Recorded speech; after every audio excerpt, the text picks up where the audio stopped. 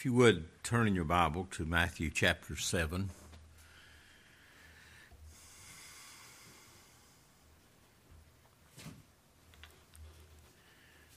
Matthew chapter 7, we'll be trying to look at verses 1 through 5.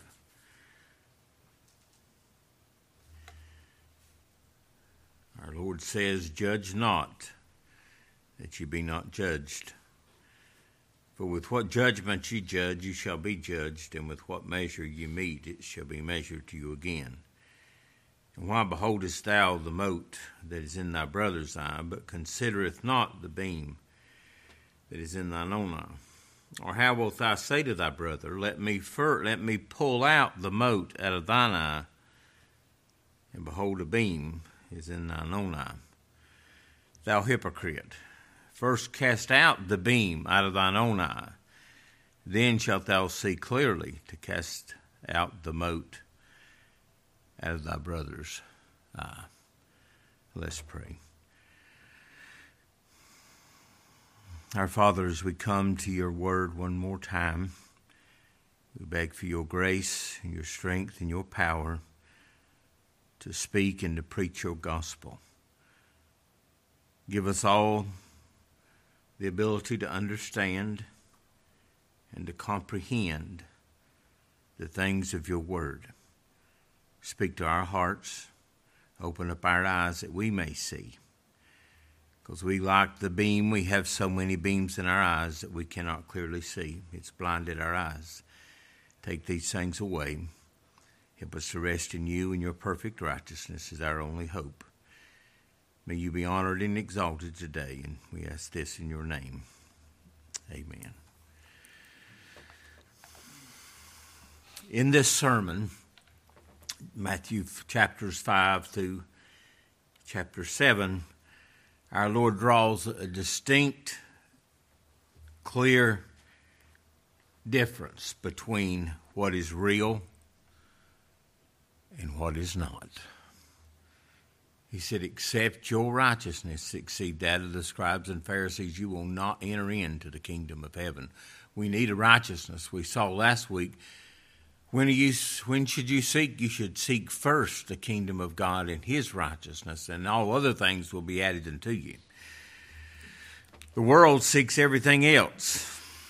But God makes a difference. He said, they'll know in Egypt that I put a difference between my people and the people of this world, and there is a difference.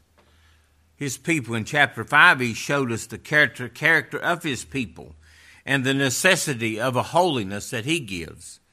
Blessed are the poor in spirit. Blessed are they that mourn. Blessed are they shall be comforted. Blessed are the merciful, for they shall obtain mercy. Who's he describing? He's describing believers. He's not describing how a person is converted. He's describing those who are already converted.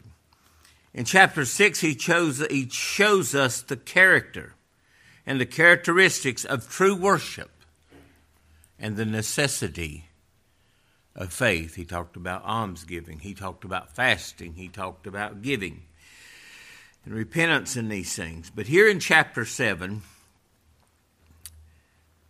he brings the sermon home to all who heard him and all who hear him today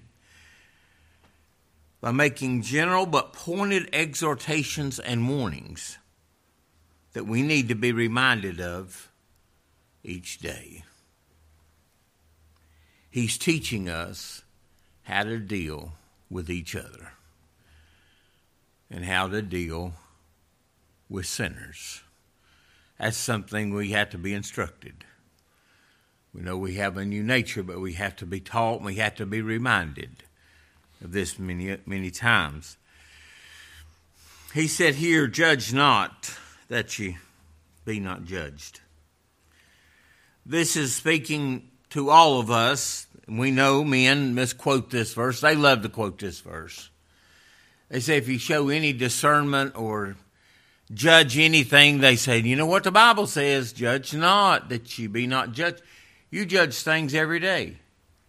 He's given us a spirit of discernment. He said, try the spirits, whether they are of God. On over in chapter 7, he said, beware of false prophets. Well, how do you know what a false prophet is if you don't judge him?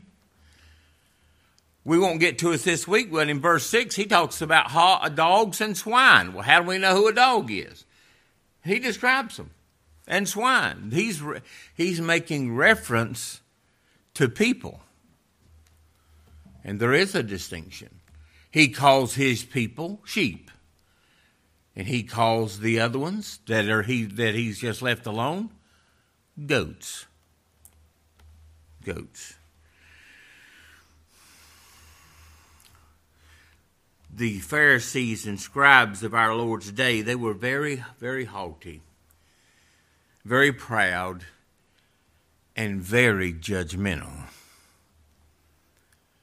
He said, our Lord said, you strain at a gnat, but swallow a camel. Something so small, but something bigger than all, they just did, and they don't even bother them. They misjudge things. They always misjudged our Lord. They said, why don't your disciples wash their hands before they eat? We saw your disciples walking through the cornfield on the Sabbath day, and they were eating corn on the Sabbath day. Just nitpicking, just always finding fault, always judging someone else. Who has the right to judge? Only one. Last time I read in this book, it said all judgment was committed into his hands. He judges. He discerns a man's thought. As I've already mentioned, many people who never read the Word of God, never read it, love to quote this chapter, first part of this chapter, in verse 1, judge not, that to be not judged. What is our Lord saying to us? What's he saying here? We ought never to exercise judgment and condemning anything in and of ourselves because we can't see. It's just like we don't know the difference between the tares and the wheat. If it was left up to us, we would pull the wheat up. It's like when we read about Lot, the first thing comes to our mind, if it was not for the New Testament, we would judge that he was a lost man. Because how could a believer live in Sodom? Well, when God gives you sight to believe and he gives you faith to believe, you'll understand how a lost man could live there. He vexed his righteous soul. He wasn't happy about it, but he lived there. But we would have judged him and said he was an unbeliever. What our Lord is teaching us is the necessity of spiritual discernment. Not just first thing we think about. When we think of that, first thing pops to our mind is we think about spiritual discernment about somebody else. But the first thing he's dealing with is spiritual discernment about ourselves. Can we discern? No one knows his heart. You hear people say, well, if I know my heart, well, I'm telling you this, you don't know your heart. We don't, any of us, know what the extent of how far we would go if we were left to ourselves. Peter thought he knew.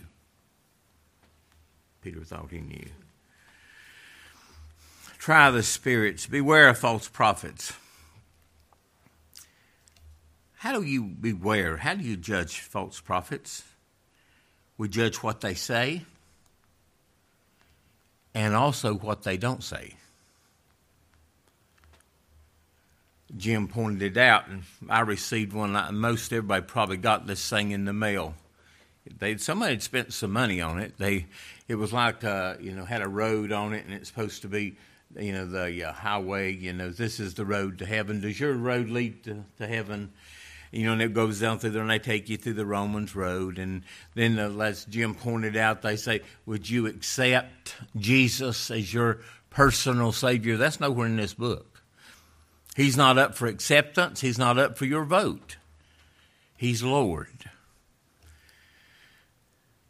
And they spent all this money on this, because they're trying to talk people. They said, just muster up as much faith as you can.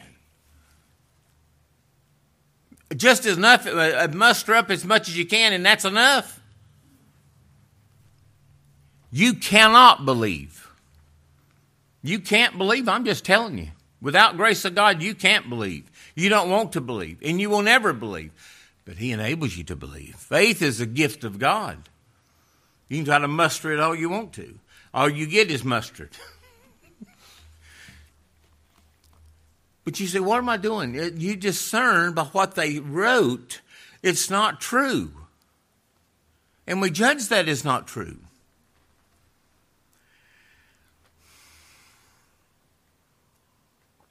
What our Lord is teaching here is a condemning, fault-finding spirit. Every one of us has faults. Every one of us has sins. Every one of us. There's not a one of us in here. If you look at us long enough and are around us long enough, you will see it. Because it's there.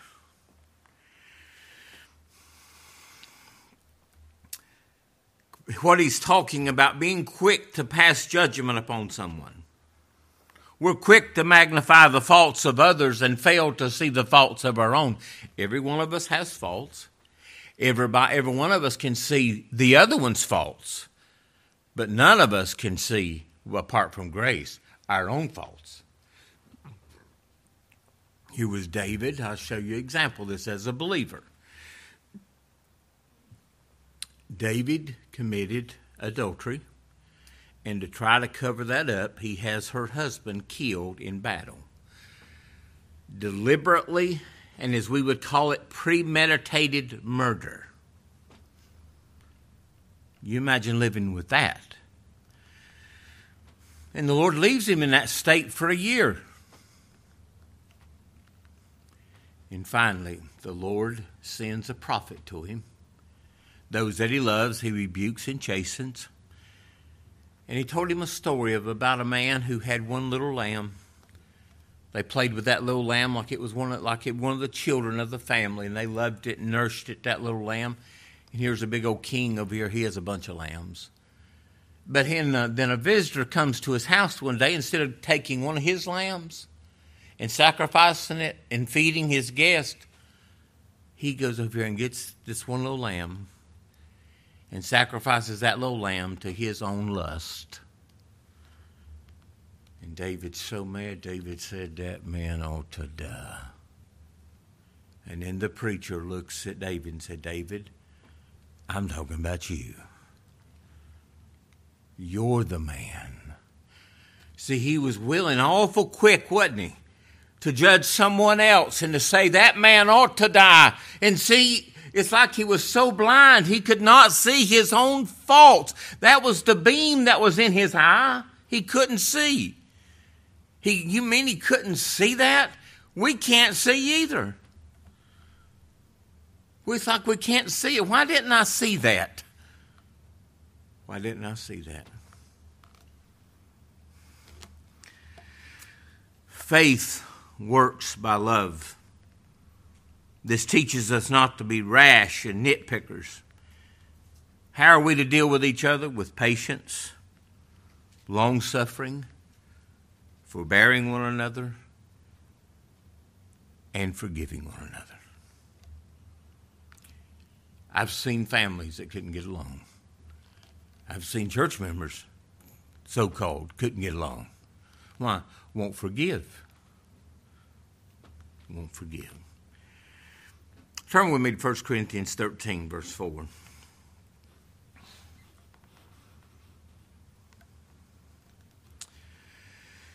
Charity suffereth long and is kind. Charity envieth not, vaunteth not itself, is not puffed up, doth not behave itself unseemingly, seeketh not her own rights, her own ways, is not easily provoked. Why we get provoked? Because somebody hurt our feelings. Do you know what they said? Not easily provoked. Thinketh no evil. Rejoices not in iniquity, but rejoices in the truth. We don't even rejoice when someone falls.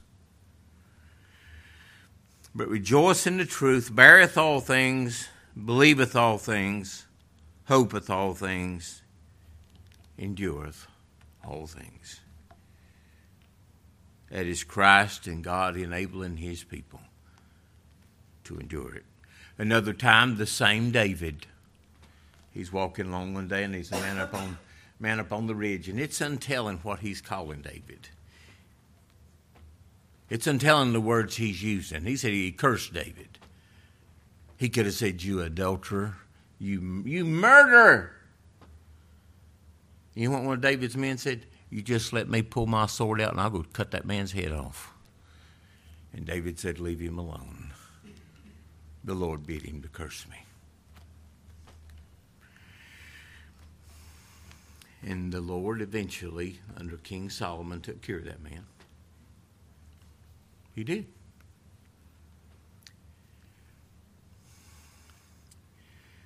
We should never put ourselves in the place of God, sitting in judgment over our brethren, acting as though we have the ability and right to condemn anyone. Turn to Romans chapter 14.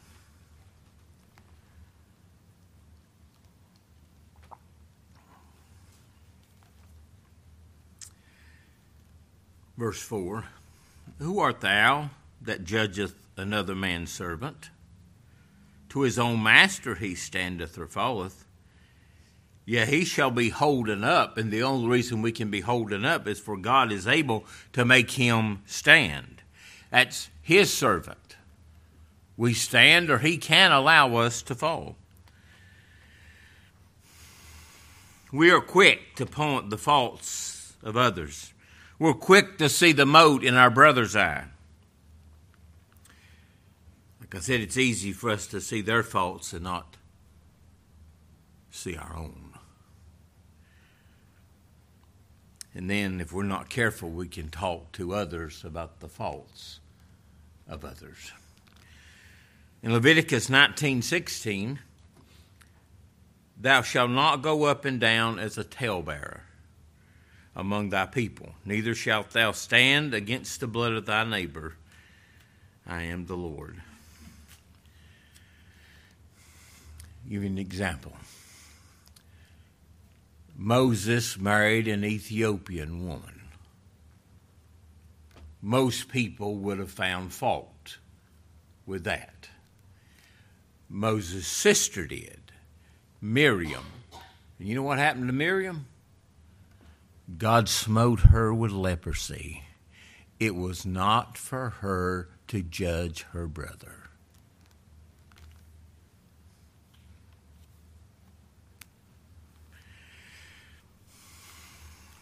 Love covers a multitude of sin. You know, I've had people tell me things, and I said, I just wished I had not known that. You cannot unring that bell. You cannot unknow it. When Noah and his 3 sons and his family came off of the ark, Noah made him a vineyard. And he made him some wine. And it was fermented because he got drunk.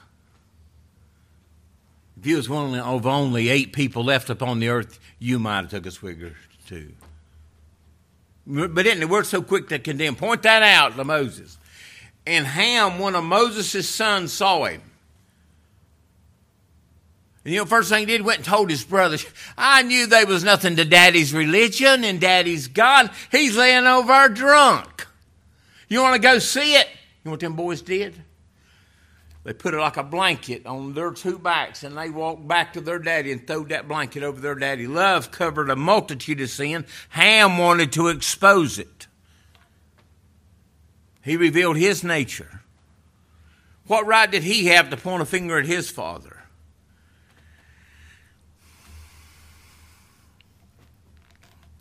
There's another time David came to Abimelech. David was fleeing from Saul, and he begged for bread and asked for a sword. And he, the priest, gave him the sword of Goliath. And there was a man there who just happened to be a friend of King Saul named Doeg the Edomite. Now, who were the Edomites come from? They are the descendants of Esau. And you know what he runs and tells Saul? He said, that priest over there is helping David. And they were 85 priests, and that man told a lie, and he took the truth and twisted it around, and 85 priests were killed over what one man said. Be careful how great a matter a little fire kindles. We see all them wildfires on TV. You know how they got started? With a little spark. One spark can burn a whole house down. One spark can destroy a whole family. One spark can destroy a whole church. One spark. One spark. But it begins to flame. And it begins to burn. Judge not that we be not judged. And he gives us a reason why we should not judge. Most think this means that if we're not so quick to judge, that others will not judge us. That's not the case. Look how they judged our Lord. They were always judging him. They said, you're a Samaritan. You do miracles. You do miracles. We'll give you that much, but you do it through Beelzebub, the prince of flies. That's why you do it. This man's a blasphemer. That's who he is. No, he was not. And he never opened his mouth.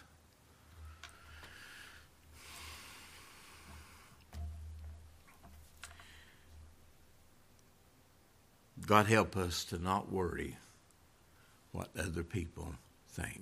You know what? You will be judged. They'll judge you. They will find fault with you. They will. They love to. Paul said in 1 Corinthians 4:3, but with me it is a very small thing that I should be judged of you, or of man's judgment. You know what some of them were saying? He's not an apostle. I don't believe what he said. And they judged him, and he said he got to the point where they're going to judge me anyway. But the Lord knew his heart. The Lord called him. Yea, I judge not my own self. What liberty we have in Christ. He's delivered us from the bondage of what men would say. They're going to think it anyway. And it just doesn't matter. And we have to come to that point. Because if we don't, you know how we would defend ourselves? We'll try to make someone else look bad. We want the spotlight off us. No one likes to be judged. No one likes to be criticized. No one does.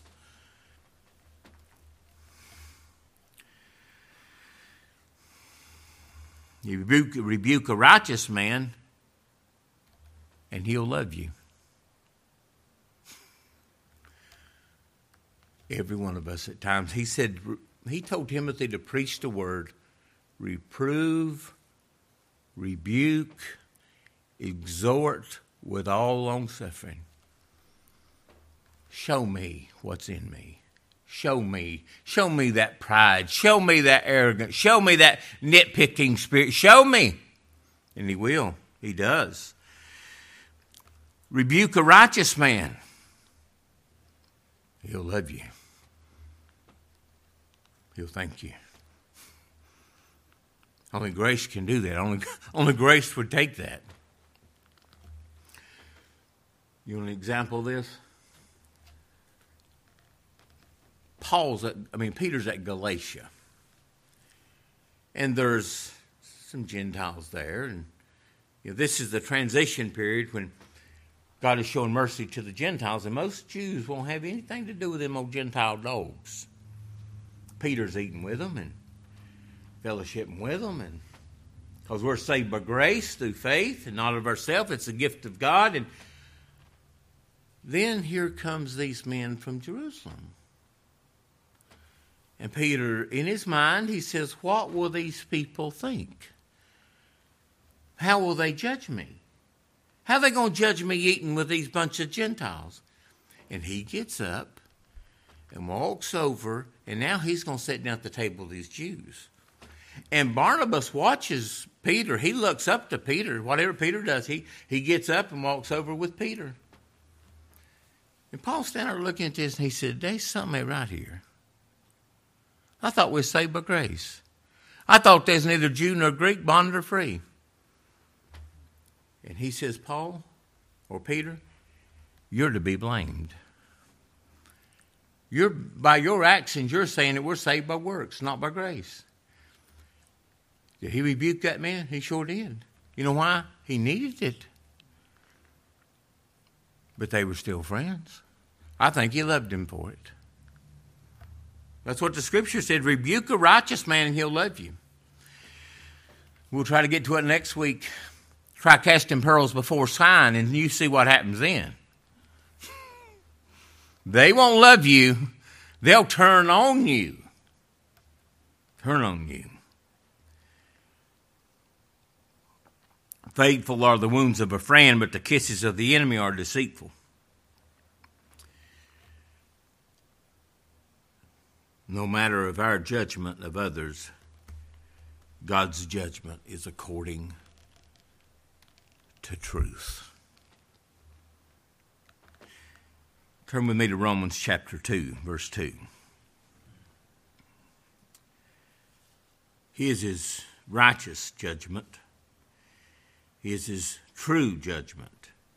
Romans 2:2, but we are sure that the judgment of God is according to truth against them that commit such things. Down in verse 11, there is no respect of persons with God. He judges them righteously. They don't get off because of who they knew or what they knew. There's no respect of persons. You know, I've had to go to court a couple times over things, and I remember I even went to school with this boy, and he was driving drunk, and he run right into the side of my van. He backed up and just left. This was on Friday evening. And I don't know how I'm going to fix my van. I don't have collision insurance on it, and I worry all weekend. How am I going to have something for us to drive? And the law knew it, knew the guy, knew he was drunk, and waited to go to his house till the next day till he sobered up. But we finally went to court, and they tried to say, his daddy's a good daddy. His mama's a good mama. His uncle's a dentist. His uncle's a doctor or whatever. Like that meant anything? Not in God's court. So, well, I was raised in religion. I know this. I've done that. Every mouth's going to be stopped. And all the world's going to be guilty before God. How will he judge his people? Righteously. He judged us in his Son.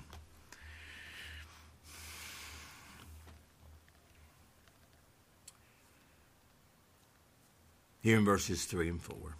Let me read verse 2. For with what judgment you judge, you shall be judged. And with what measure you mete, it shall be measured to you again. And why beholdest thou the mote that is in thy brother's eye? Now you behold it, but you don't consider the beam that is in thine own eye. How wilt thou say to thy brother, let me pull out the mote out of thine eye, and behold, a beam is in thine own eye? All you can consider is the mote. It would be just like a curtain hose. It's a little speck of dust. You can get just a little speck in your eye. I got one the other day, and I said, went to running to Sandy. I said, Sandy, would you get that out of my eye? I can't see it. I can't see the mote. I couldn't even see it in the mirror. Doesn't that describe us? She could see it. She could get it out, but I can't get it out myself. But all we want to do is, oh, I see your mote, Danny. But the whole time I've got not only a speck of dust, I'd have like a whole big 2x4 in my eye compared to the little speck, the mote, to the beam. And we think we can get the mote out. You can't see clearly. I don't want to get ahead of myself, but if somebody touches my eye, which is one of the most serious, sensitive parts of my body, I don't want just anybody touching it. I remember one time I worked in a cotton mill, I was blowing off a machine, and that cotton had oil on it, and it hit my eye, and I could not get it off. And you're talking about driving you crazy. You know what they did? They put drops in my eye and numbed it and took that out, and I was so glad when they got it out. We get motes spiritually. You know what it is? It's irritating. All you can think about is to dwell on it. We see it. We see these things. What our Lord is saying, that these sins have a blinding influence. We judge things. He's dealing with the eye. We judge things by what we see. We done dealt with the eye in the last chapter. If thine eye be evil, thy whole body shall be full of darkness. How great is that darkness? But if the light that is in thee be light, how great is that light? That you see, what does that mean? You understand. It's like the Ethiopian eunuch. He was reading the scriptures, and Philip asked him, he said, do you understand? How can I except somebody explain it to me? He couldn't see. What we also see here is there is degrees of sin, as it appears from the mote and the beam. Our Lord charged the scribes and the Pharisees with straining at a gnat and swallowing a camel. But upon what ground do we set ourselves up to pull out the mote out of our brother's eye? And he said, you don't even take time to consider ourselves. The eye has to do with the understanding and discernment.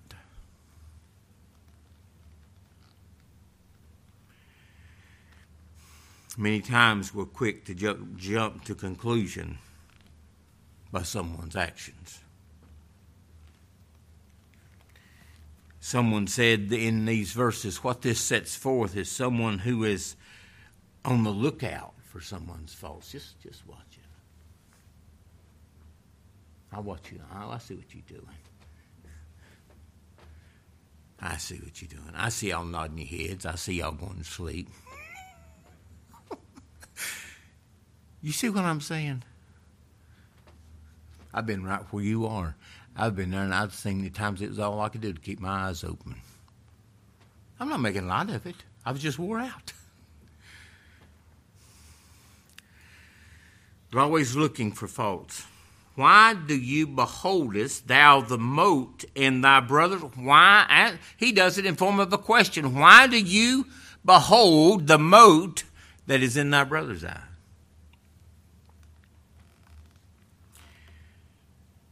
Someone said the mote in your brother's eye can only be detected by one who's watching very closely and is very close to see it.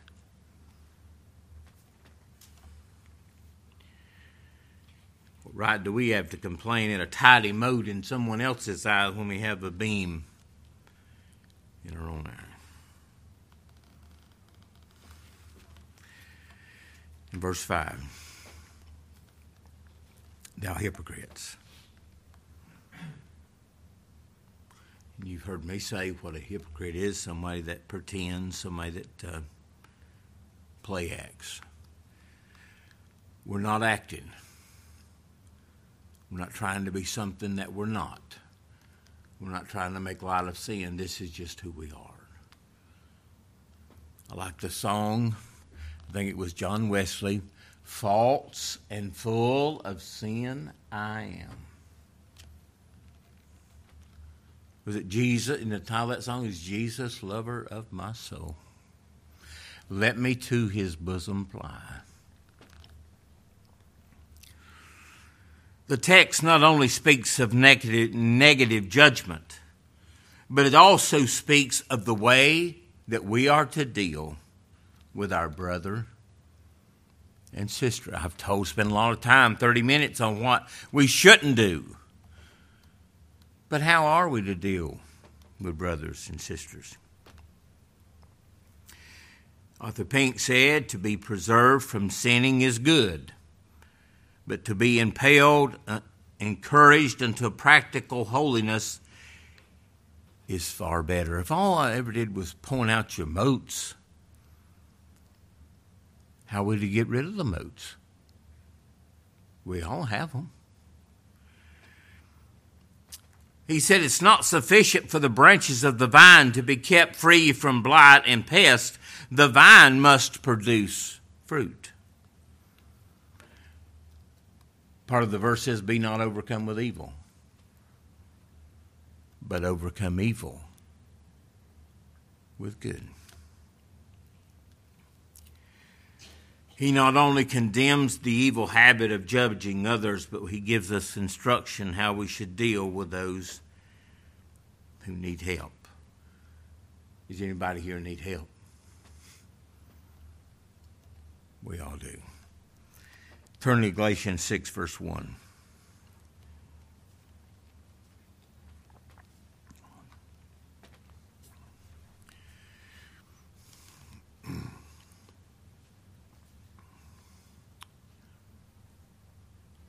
Brethren, believers, if any man be overtaken in a fault, ye which are spiritual, it doesn't mean that we're claimed to be holier than anybody else. It's someone that's been broken, someone that's been humbled, someone knows what it's like to be overtaken in a fault. Restore such a one in the spirit of meekness, considering thyself, lest thou also be tempted.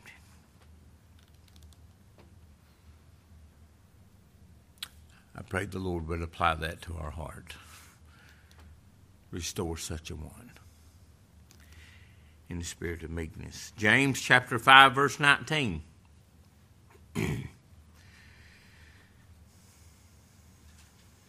If any of you do err from the truth, and one convert him, he's already a believer. He's not talking about converting him from his sin.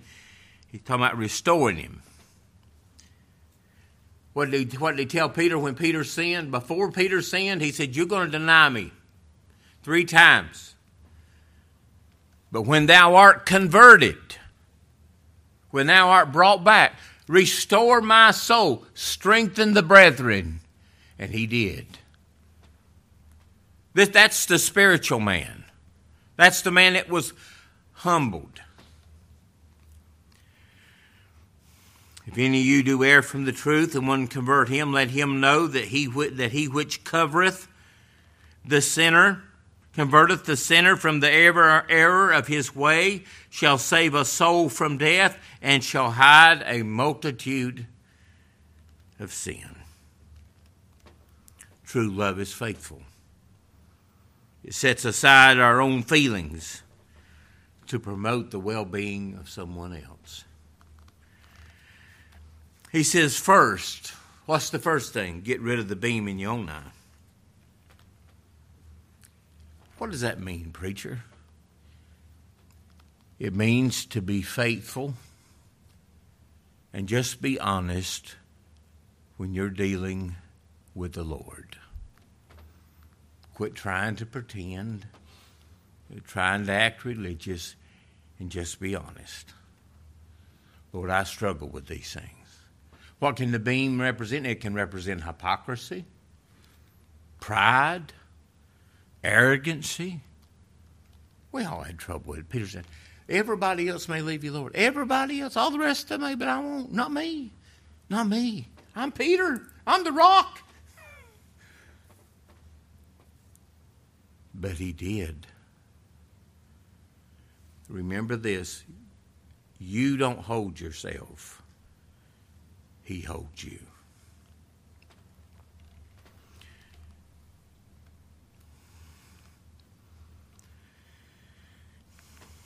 One reason we are so slow to casting the beam out of our own eye is that we fail to perceive it. We can't see it as it is. When we see sin as sin, Paul said that I now know the exceeding sinfulness of sin. We talk about hypocrisy and pride. You think, what right do we have to be proud about anything? We don't. When we see it as it is, we'll be like Job. I hate myself. Peter said, apart from me, I'm a sinful man. Paul said, O wretched man that I am. In verse 3 where it says, considereth not, this means to perceive. This has reference to an act of giving serious consideration and prolonged meditation upon the do you consider it. Considereth not the beam that is in an own eye. What did we say a couple of weeks ago? Consider what? The lilies of the field. Consider what? The fowls of the air. It's not you just see it. You take time to consider it. You think about it. And you see who we are by nature.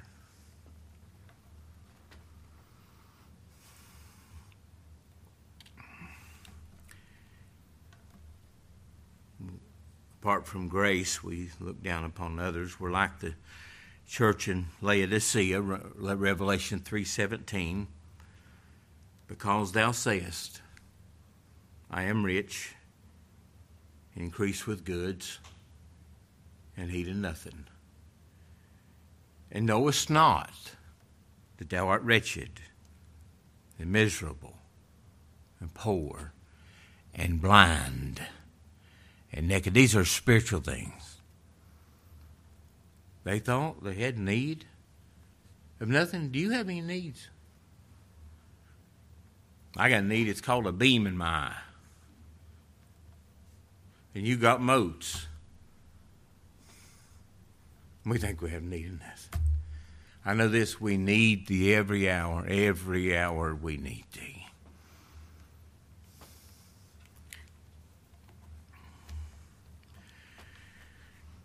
Unless I can get this beam out of my own eye, how in the world am I going to see to get the mote out of someone else's eye? If someone's going to mess with my eye, I want it to be someone who has some compassion. And he has. I remember my daddy, when I was just a boy, he always carried a handkerchief with him. And it probably wasn't the cleanest thing because we'd been out working. I'd been cutting wood all day. And I got a piece of a shaving or something in my eye. And I remember my daddy, he took it and he rolled it up like a pencil. And he stuck it. I'll never forget it. He took that thing in there and he got it out. Let me tell you, our Lord knows exactly how to get those things out of our eyes. So I can see, and we can see clearly. Let me give you some assigned reading. He told Peter, he said, when thou art converted, strengthen thy brethren. You want some encouragement? Go and read 1st and 2nd Peter. Notice how many times he exhorts us. God resists the proud, but he gives grace to the humble. Humble yourselves, therefore, under the mighty hand of God, that he may exalt you in due season. The devil walks about as a roaring lion, seeking whom he may devour. And he encouraged us. Strengthen thy brethren. He said, let me find the verse. First cast out the beam out of thine own eye, then thou shalt see what? Clearly, to cast the mote out of thy brother's eye. We see clearly. We know we see through glass darkly. But oh, to have the scales taken from our eyes and we see. You want to see, Kurt? You're a sinner just like I am. That we're all in need, and we all need each other.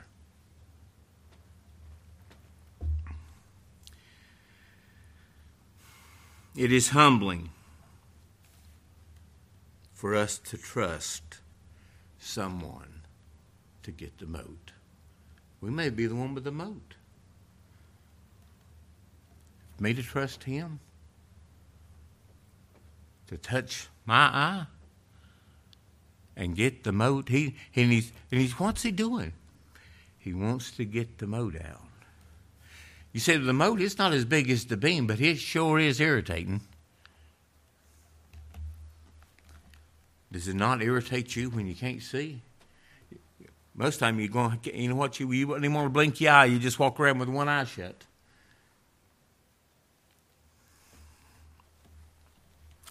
Let me give you 2 verses and we'll close.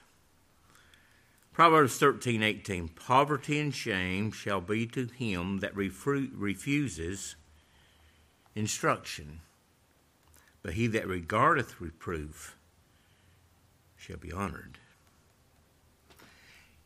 He refuses, hey, you're not touching my eye. I don't trust you for a second. He refuses help. Then Proverbs 15:32, he that refuseth instruction despises his own soul.